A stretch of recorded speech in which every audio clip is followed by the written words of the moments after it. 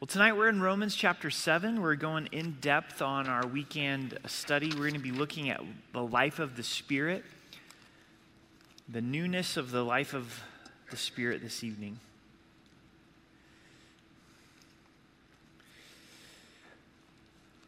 Let's read verses 1 through 6 together, and then we'll pray. Or do you not know, brethren, for I speak to those who know the law, that the law has dominion over a man as long as he lives. For the woman who has a husband is bound by the law to her husband as long as he lives. But if the husband dies, she is released from the law of her husband. So then, if, while her husband lives, she marries another man, she will be called an adulteress. But if her husband dies, she is free from that law, so that she is no adulteress, though she has married another. Therefore, my brethren, you also have become dead to the law through the body of Christ, that you may be married to another, to him who has raised from the dead, that we should bear fruit to God. So let's pray together. Father, we thank you for your word. We thank you for this newness of life in the Spirit under grace. So many times it eludes us. So many times we don't understand it. And in this chapter where we see the conflict of our flesh, we desperately need the Spirit of God. So God, would you come? Would you speak to us? In Jesus' name, amen. I think a difficult concept for us to grasp, I know a difficult concept for me to understand, is that we're under grace. We know that up here in our minds, but what does that really mean in our hearts and our lives, that we are under the grace of God? We'll tend to always go back to a rules-based relationship with the Lord, thinking that God's love for us, his favor, his blessing in our lives comes through our works. What Paul tells us at the end of chapter 6:15, is that we're under grace. The word under means covering or an umbrella. As the summer gets hot, you probably want to be under an umbrella, under a covering. The children of Israel, as they're traveling through the wilderness, were under the cloud, the shade that God provided. That was God's direction in their life, was where's the provision, where's the shade? We're under God's grace, his unearned, undeserved, unmerited favor. In this life of grace, we've been given the Spirit of God, the newness of the Spirit. We're going to focus tonight on the reality of serving God not out of the oldness of the letter, not out of the old covenant, but the newness of the Spirit, God's Spirit living inside of us. A lot of questions about the Holy Spirit and the life of the Holy Spirit. So let's clarify a few of those as we begin. The first is, the moment that you receive Christ as your Savior, the Spirit of God lived inside of you. You became the temple of the Holy Spirit. It's part of this gift of grace of salvation. So if you know Christ as your Savior, the Spirit of God lives inside of you. Isn't that pretty cool? Pretty awesome to think of that reality and that truth, that my heart, my life is the housing, it's the temple of the Spirit of God. Also, we see in the life of the disciples that the Holy Spirit was with them, and then the Holy Spirit was in them, and then the Holy Spirit came upon them in the book of Acts. Some refer this to the baptism of the Holy Spirit. This is where the confusion comes in. Well, if the Spirit is in us, then why do I need to be baptized with the Spirit? To be baptized in the Spirit is surrendering ourselves to the work of the Spirit, that we can be empowered by the Spirit to live a life that's a witness unto Christ. Acts chapter 1 verse 9 says, and you shall be baptized, the Holy Spirit shall come upon you, so that you shall be my witness. So that people can look at your life and see Jesus Christ. Not necessarily that you'll go witnessing, which is great. I think we need to do that more. But that my life is a witness of Jesus Christ. This comes through the Holy Spirit coming upon you, coming upon me. And what's so exciting about the book of Acts, we're going to end our study looking at the book of Acts, especially in the life of Peter, is it was a life that was lived in the newness of the Spirit, where the Holy Spirit had come upon them, had empowered them. They're following the leading of the Holy Spirit. In Ephesians, we're told to be filled with the Holy Spirit. And in the Greek there, that word filled, it means to be continually filled with the Holy Spirit. Because we tend to be leaky vessels, don't we? We need to continually to rely upon the Holy Spirit. The timing of this in Romans chapter 7 is really important. If you remember from Sunday's study, the conflict of sanctification, where Paul's transparent with us and he says, man, the things that I want to do, I just don't do them. And the things that I don't want to do, the things I hate, I end up doing. He's frustrated. Who will deliver me from this body of death? The difference between how and who. We need Christ. Read ahead to chapter 8. It's filled with the Spirit. It's all about the Spirit of God. This newness of the Spirit, surrendering to the work of the Spirit, is really the key to being able to overcome sin. We don't have the power in and of ourselves. So let's pick up as we go through this in verse 4. Paul gave us this illustration of a woman who is married. She's bound to her husband. We're the ones who die. The law's not going to die. We're the ones who die. As we trust Christ for salvation, we identify with his death. Verse 4, therefore, my brethren, you also have become dead to the law through the body of Christ, that you may be married to another. This life of the Spirit, if you're taking notes tonight, first is inspired by love. It's inspired by love. We're dead to the law so that we can be married to another. We could be married to Christ. And Paul gives us this illustration of marriage here to show us the way that God wants us to relate under the grace of God. That our hearts would be touched and moved by love. I don't think there's any greater motivator than love. We're told that we love God because he first loved us. He first loved us. He initiated his love towards us. It's not this amazing thing that we would love God. He's altogether lovely. But he first loved us. And we're responding to this love that God has given to us. So we're married to another. We're the bride of Christ. We'd entered into this loving relationship with the Lord. And this is contrasted with the relationship with the law. Mr. Perfect. Sounds great at the beginning to have a perfect spouse, but then you come to understand how annoying it is. And the law, man, it's good, it's right, it's perfect, but it reveals our sin and our shortcoming, and we don't want just a rules-based relationship with God. I hope that you're not simply obeying God out of this obligation of rules. That's good. I'm glad that that's there in your life. But hopefully it goes a lot deeper in your life and in my life, that Christ has won our love, that he's won our affection, and we're choosing to love the Lord. I think that this is what I missed growing up in the church, in a Christian family, in Christian school. I understood the rules, I understood the requirements, but I didn't understand the love. I really didn't understand that God loved me unconditionally. That he pursued me when I didn't want anything to do with him. When my heart was hard towards him, Christ died for me.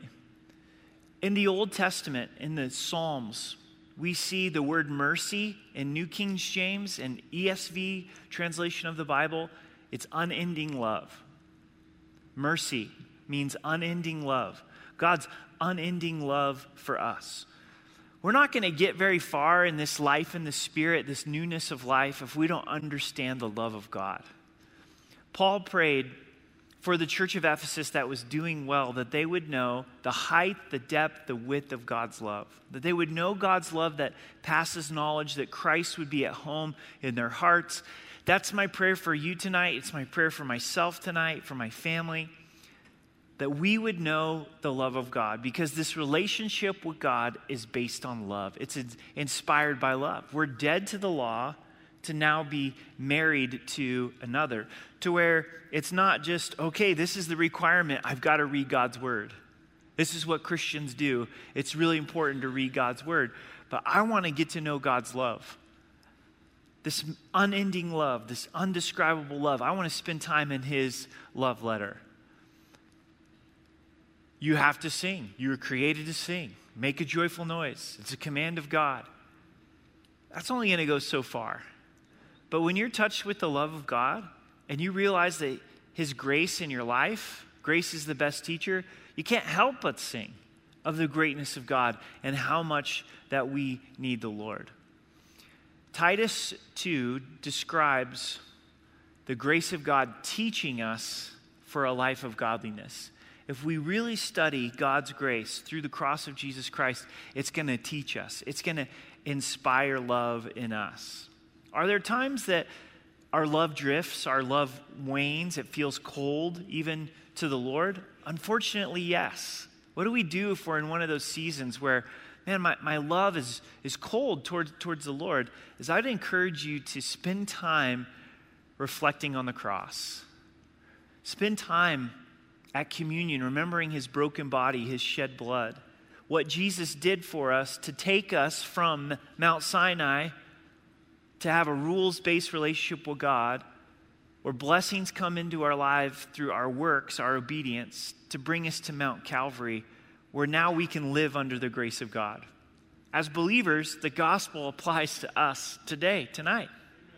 I need the gospel, God's grace and his forgiveness. So focus on the grace of God in the cross of Jesus Christ and allow that to stir in us a love for Christ. We're married to another. This is a love relationship with the Lord. The end of verse 4 says, to him who was raised from the dead, that we should bear fruit to God.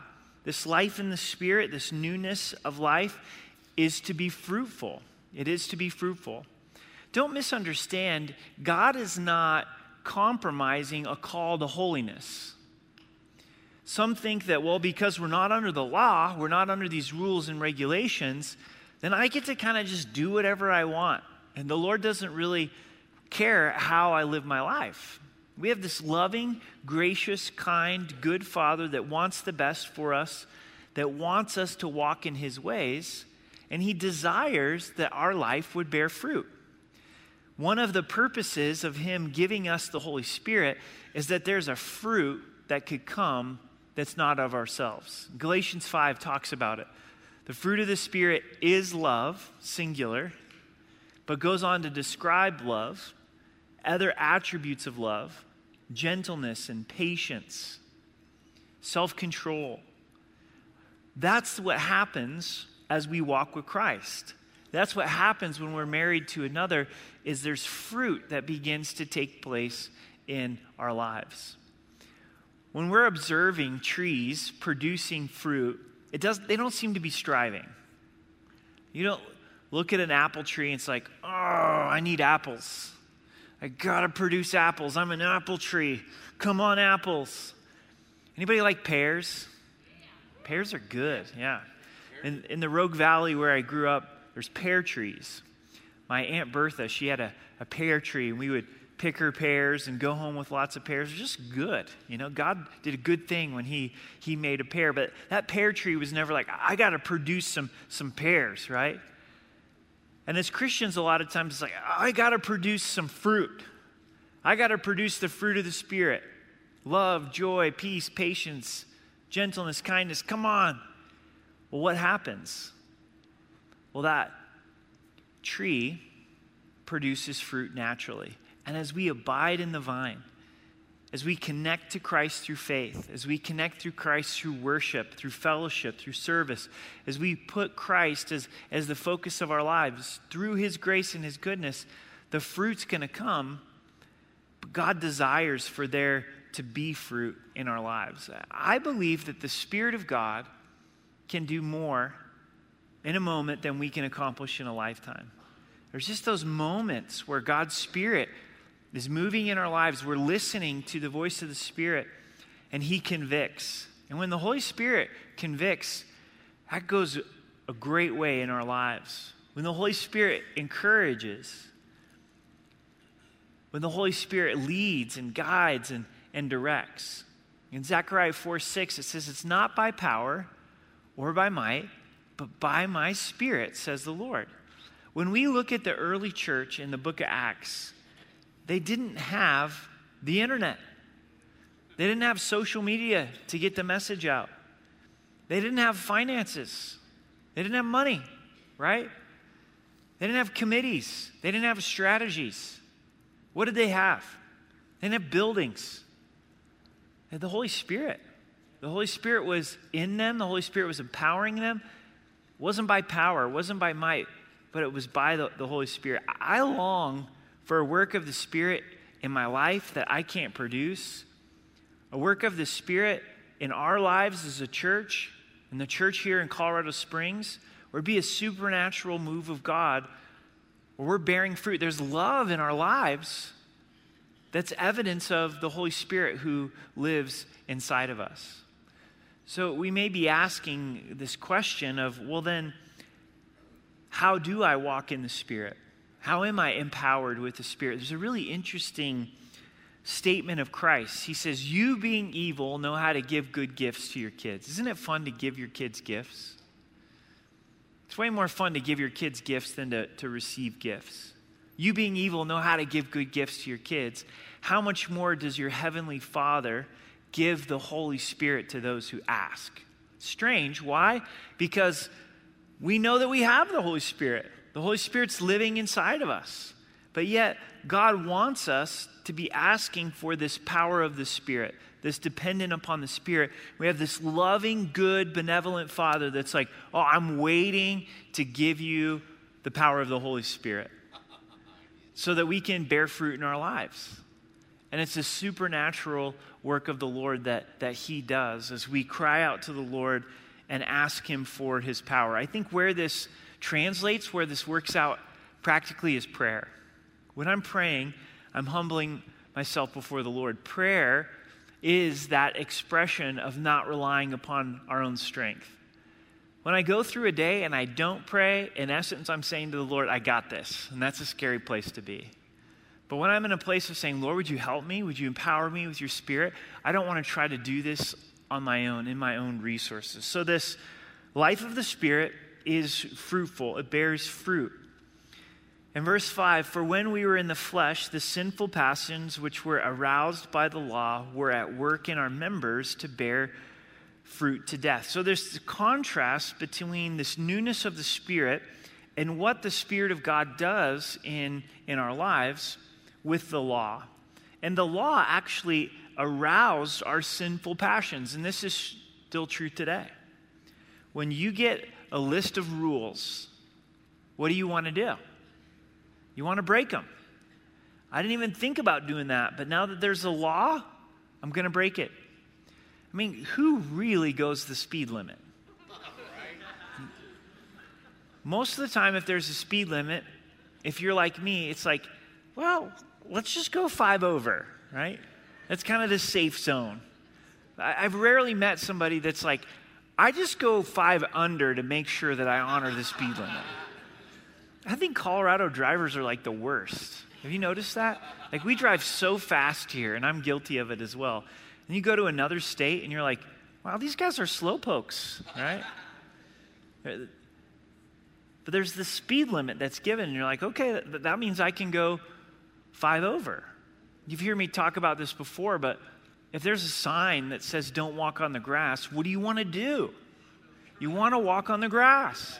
You never would have thought about it prior to that. It's like if there's a bedtime, what do you want to do? Stay up a little bit later than bedtime because bedtime's 8:30, so I want to go to bed at 9. But maybe if there is no bedtime, you're like, oh, I'm kind of tired. I think I want to go to bed, you know?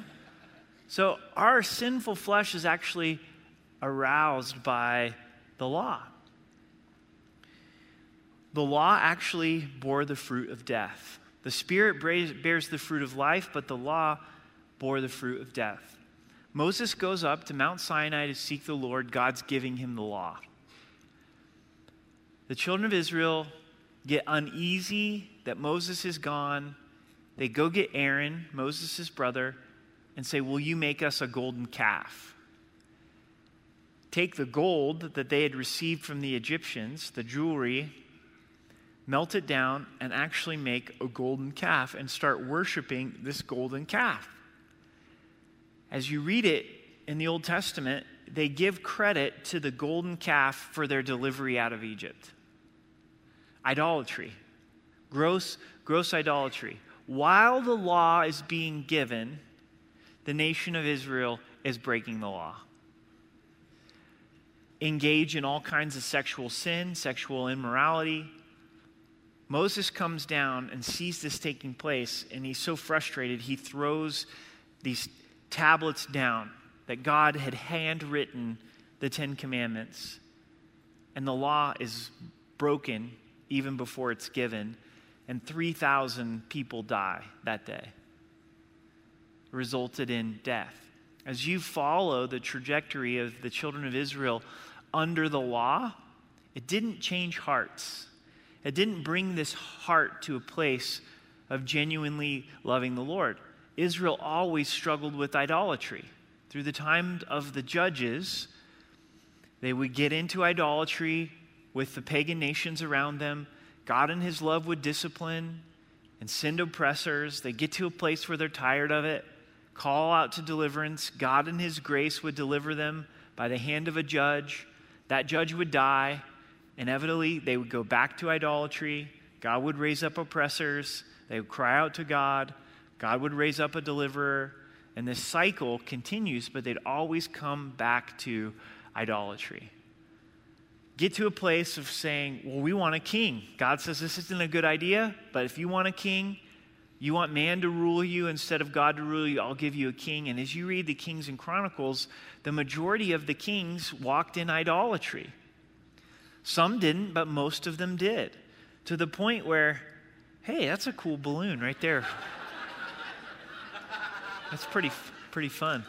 I don't think you're going to get that one back, buddy. That was like, I'm teaching, squirrel. There it goes. Anybody have a BB gun? The kings walking in idolatry as well, to the point where then God leads them into captivity. The law brought death. It didn't win the hearts, didn't change the heart. So we get into verse 6. But now we've been delivered from the law, having died to what we were held by, so that we should serve in the newness of the Spirit and not in the oldness of the letter. With being dead to the law and married to Christ, there's a change that happens. We should serve or walk in the newness of the Spirit, not in the oldness of the letter. This life of the Spirit, it's new. It's new. Write that down. It's new. It's new from several perspectives. And the first is, well, what's the old? The old is the old covenant through the letter of the law, where God writes the commandment upon tablets of stone. But in the new, he writes upon our hearts. He melts and softens our hearts, and he writes his will upon our hearts. I want to look at a couple places in the Old Testament that talk of the Old Covenant and the New Covenant. So turn in your Bible to Jeremiah 31, and also put a finger in Ezekiel 36. Jeremiah 31 and Ezekiel 36. This was always God's plan, for us to not be under the law, but be under the new covenant of God's grace. The law was to show us our need for the Spirit, to show us our need for the grace of God in the blood of Jesus Christ. So this is Jeremiah 31. Jeremiah 31, verse 31. Behold, the days are coming, says the Lord, when I will make a new covenant with the house of Israel and with the house of Judah. Covenant is God's contract with us, his commitment to us, not according to the covenant that I made with their fathers in the day that I took them by the hand to lead them out of the land of Egypt. My covenant which they broke, though I was a husband to them, says the Lord. So this is different than the covenant that he gave on Mount Sinai, the law. But this covenant that I will make with the house of Israel after those days, says the Lord, notice, I will put my law in their minds. I will write it in their hearts. I will be their God, and they shall be my people. No more shall every man teach his neighbor and every man his brother, saying, know the Lord, for they shall know me, from the least of them to the greatest, says the Lord, for I will forgive their iniquity, and their sin I will remember no more. Now turn over to Ezekiel 36. Ezekiel 36, verse 26.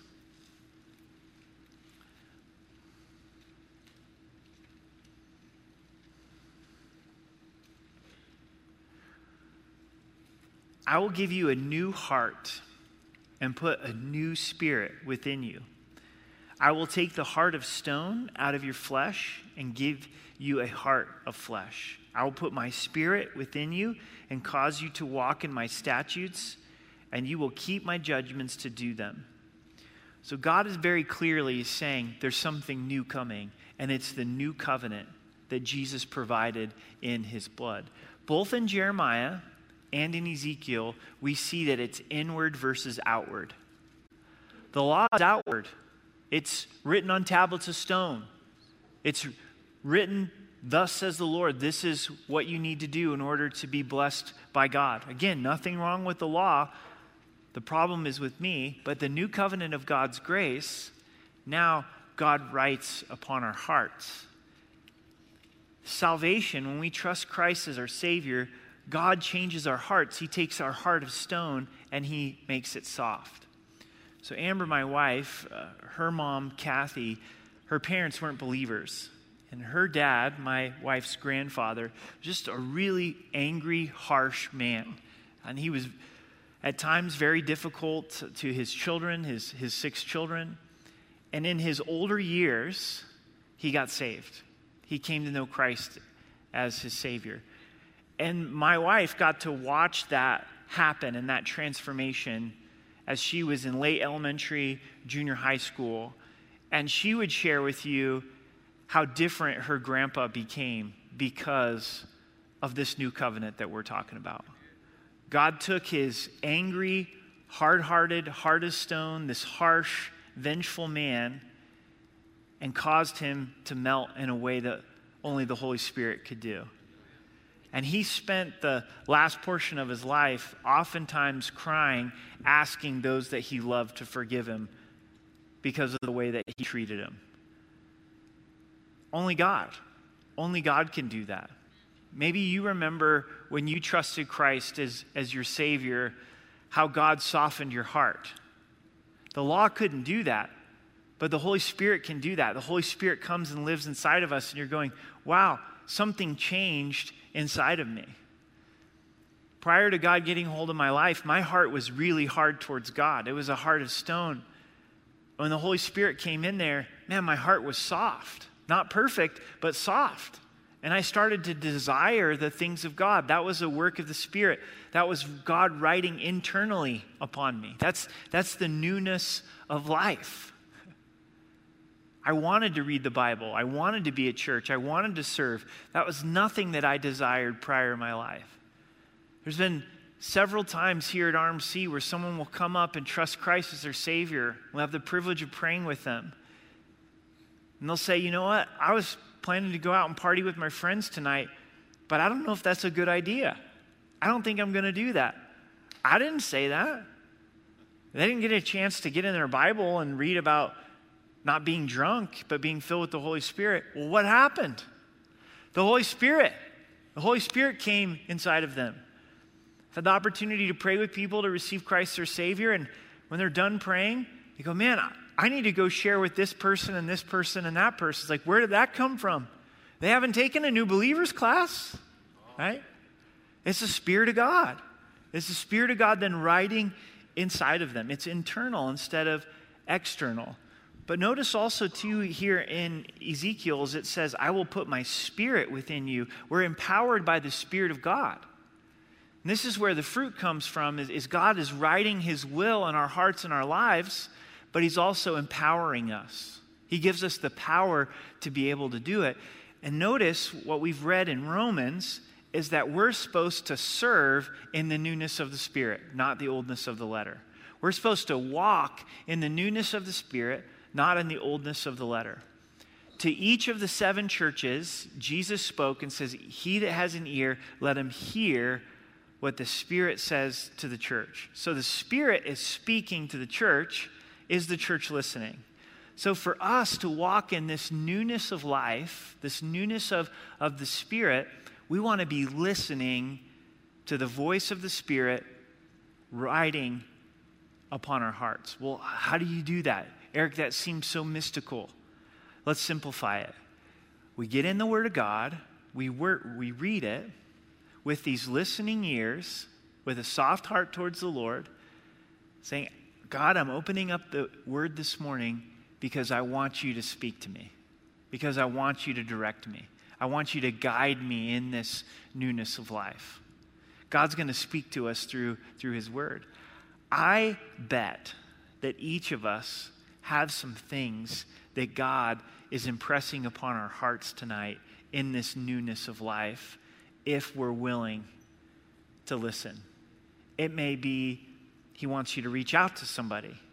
It may be that He wants you to give in a certain way of your time or your talents or some of your treasure. It's been eating at you a while. God's put someone on your heart that you're to give to invest in. Maybe God's been writing on your heart, it's time to stop complaining and to be thankful. But He's writing on our hearts if we're paying attention.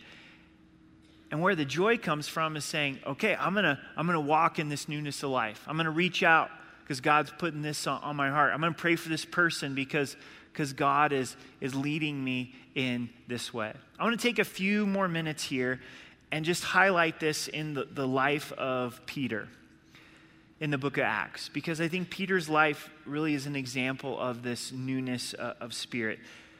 Turn with me to Acts chapter 2, verse 14, and we're just going to look at a handful of sections here in the book of Acts. And this is where you're like, oh no, we're in for it. Eric might actually preach till 9:30.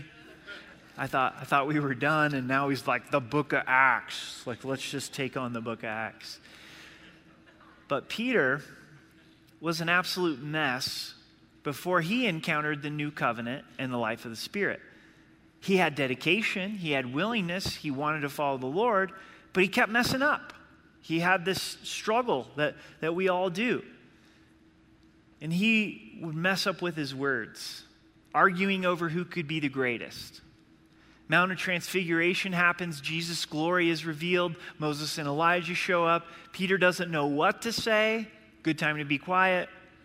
But instead, he says, hey, let's build tabernacles or tents for all three of you, putting Jesus on the same level as Moses and Elijah. And he gets spanked from the Father from heaven. The Father speaks audibly from heaven and says, this is my beloved Son, hear Him. Pay attention to my Son, right? He gets rebuked by Christ. He gets called by Jesus saying, Satan, get behind me. That's a bad day when Jesus calls you Satan, right? Comes to the end of all of this, and he's saying, even if these other guys deny you, I'm not going to deny you. And Jesus is like, well, I hate to break to you before sunrise, before the rooster crows 3 times, you're going to deny me. Peter was up and down.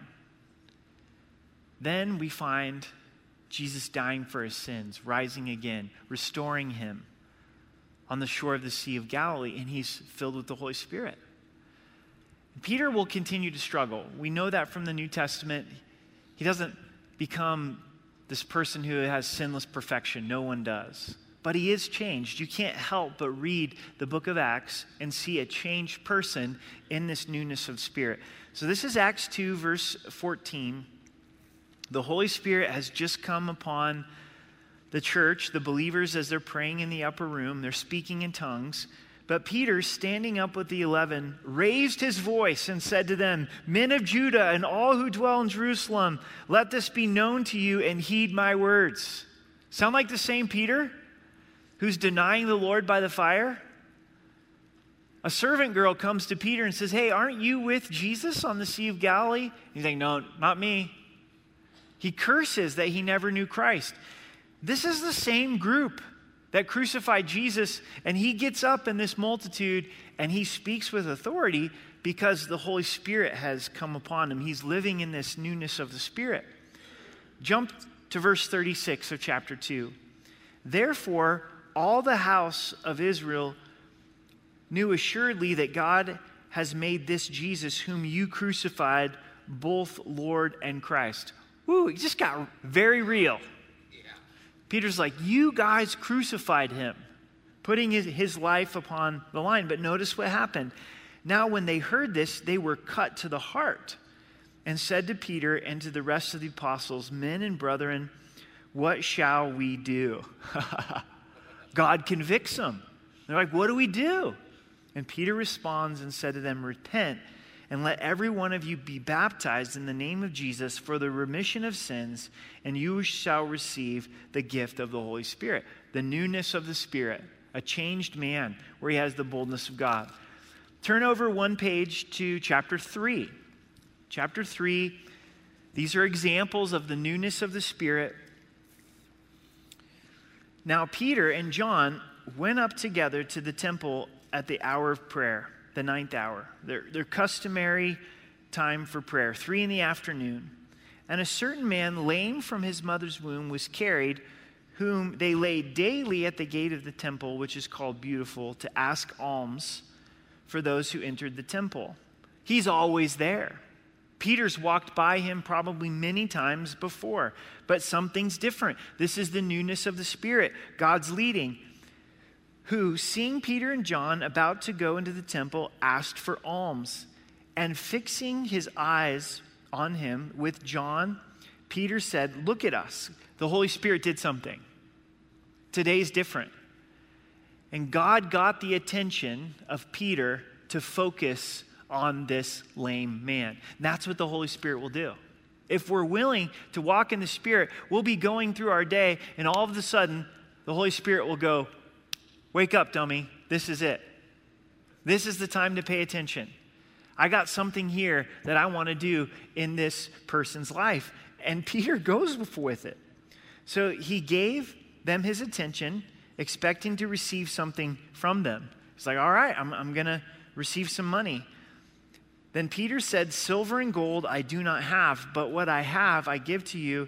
In the name of Jesus Christ of Nazareth, rise up and walk. And he took him by the right hand and lifted him up, and immediately his feet and ankle bones received strength.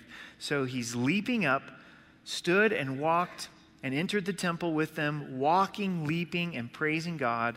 And all the people saw him walking and praising God. Then they knew that it was he who sat begging alms at the beautiful gate of the temple. And they were filled with wonder and amazement at what had happened to him. Work of the Spirit, newness of the Spirit. Couple more. Let's go to chapter 5. This one's, if you're thinking this is far out, it gets even a little crazier. If we had a church service like Acts chapter 5, it would be memorable. But a certain man named Ananias and Sapphira, his wife, sold a possession. And he kept back part of the proceeds, his wife also being aware of it, and brought a certain part and laid it at the apostles' feet. Nothing wrong with him selling his property, keeping some money for himself, and giving part of it to the church. The problem is he gave the appearance that he was giving all of the proceeds to the church. He wanted to appear more spiritual than he really was. Ever been there? Yeah, I have, right? Well, Peter said, Ananias, why has Satan filled your heart to lie to the Holy Spirit and keep back part of the price of the land for yourself? How in the world did Peter know this? You lying bag of bones. How did Satan fill your heart that you would lie about this? Only one way, the newness of the Spirit. Peter's walking in the Spirit. And this is where we need a lot of discernment, because this can't be Peter's flesh in this. Peter can't be wrong in this. He's got to make sure that he knows that he's hearing from the Lord in this. Verse 4, while it remained, was it not your own? And after it was sold, was it not your own control? Why have you conceived this thing in your heart? You've not lied to men, but to God. Then Ananias, hearing these words, fell down, breathed his last. So great fear came upon all those who heard these things. It was a tough day to be an usher at that church service, right? People talk about being slain in the Spirit. I'm like, I don't know if you want that. You know what I'm saying? I won't go into all of that, but... All right, one more, Acts chapter 10.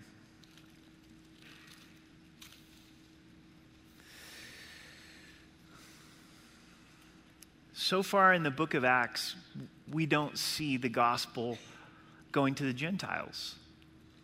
It's staying in Jerusalem amongst the Jews. And God had made it clear that he wanted the gospel to go from Jerusalem to Judea to Samaria to the ends of the earth. And God gives a message to Peter here in Acts 10, verse 9. Cornelius, who is a Gentile centurion, a Roman soldier, had been praying. And God's going to speak to Peter for Peter to go to a Gentile's house. Verse 9. The next day, as they went on their journey and drew near the city, Peter went up to the housetop to pray about the 6th hour. Then he became very hungry and wanted to eat. I love that. The apostle Peter was hungry. But while they made ready, he fell into a trance. God gives him a vision and saw heaven opened and an object like a great sheet bound at the four corners descending to him and let down to earth. In it were all kinds of four-footed animals on the earth, wild beasts, creeping things, and birds of the air. Unclean animals that God said the Jewish people weren't to eat. And a voice came to him, "Rise, Peter, kill and eat." Mondays and Fridays are my days off, and we went and did some fishing on Monday and caught some trout, and I had to come home and clean them. And this verse was inspiring me to get over the grossness. Rise, Peter, kill and eat. So I had to clean these trout to barbecue them. But Peter said, "Not so, Lord, for I have never eaten anything common or unclean." He'd never had a bacon cheeseburger. Never had sausage. It's like, I'm not going to do that now. Lord, I've been set apart from you. And the message is not about food. It's about the Gentiles. And a voice spoke to him again the second time, saying, "What God has cleansed, you must not call common." This was done 3 times, and the object was taken into heaven. Verse 17, now while Peter was wondering with himself what the vision which he had seen meant, behold, the men who had been sent from Cornelius had made an inquiry from Simon's house and stood before the gate. What Peter considered to be unclean showed up at his doorstep. And God's saying, look, I got a heart for the Gentiles. So Peter goes to Cornelius' house. Cornelius and his household get saved. That's newness of the Spirit. That's serving in the newness of the Spirit. Does your Christian life tonight just feel dry, feel boring, feel disengaging? Well, first, let's look afresh at the cross. Let's remember the life in the Spirit is inspired by love. He first loved us. God desires us to bear fruit. And may we cry out to the Lord to be filled with the Holy Spirit. He, being evil, knows how to give good gifts to his kids. How much more so will he give the Holy Spirit to those who ask? So let's ask. If there are ever a time where the world needed a move of the Holy Spirit, it's now. Yes, sir. There's craziness in our world. People need that touch of the love of God. And for us to begin to look at God, look at his promises, and go, Lord, I don't want to serve you in the oldness of the letter. I don't want to just check off boxes, rules and regulations. I'm a good box checker. I want to serve in the newness of the Spirit. I want you to have my heart. I want you to have my attention. God, I'm giving that to you, and I'm surrendering to the Holy Spirit. Man, newness of life, it's so good. It's so beautiful. When each of our 4 children were born, such a special moment and special time. Our oldest, Hannah's graduating high school this month, and I've been thinking a lot about when she was little and a newborn, and man, just that newness of life. Even the fresh grass that is coming up, it's beautiful. And there's this newness of the Spirit where God wants to do in our hearts and in our lives. I want to leave you with this. There was a man in our fellowship by the name of Clancy, and he was passing away of cancer. And he knew he was passing away, and he was going through his treatments, and his treatments were not going to be curative. They were just going to prolong his life. And the treatments were brutal. They were beating up his body, and he endured a lot of pain just to have some extra time with his family members and friends. And he invited me to just come and sit with him during some of his cancer treatments on Union and Fillmore. And on a couple occasions, I had the privilege of being able to sit with Clancy. And he was sharing with me just how difficult this road was with cancer and suffering and going through these treatments and what was going on in his body. And he said, you know what, Eric, where I've landed is the Holy Spirit knows me better than I know myself. And I can't do this on my own. I can't do this on my own strength. So I've been praying every day and several times throughout the day, Holy Spirit, you know me. And would you help me? And would you show me what I need to know to be able to get through this? And he says, Eric, the Holy Spirit's been faithful to answer that prayer. Jesus said something to us that's pretty intense. He said to the disciples it was good that he would go away. Imagine hearing that from the disciples. Jesus, it's good for you to leave. It's good for you not to be right here with us in the physical form. And this is why. Jesus said, because I'm going to send another to you, the Holy Spirit. That's how good the life of the Spirit is. And Jesus went on to describe the Spirit as our helper and our teacher. I don't think we talk about it enough. I know I don't understand it enough and yield myself to the Holy Spirit enough. But the secret to the Christian life is the Holy Spirit. It's the Holy Spirit. It's this newness of the Spirit where we surrender to the work of the Spirit in our lives. Would you stand with me and let's pray together?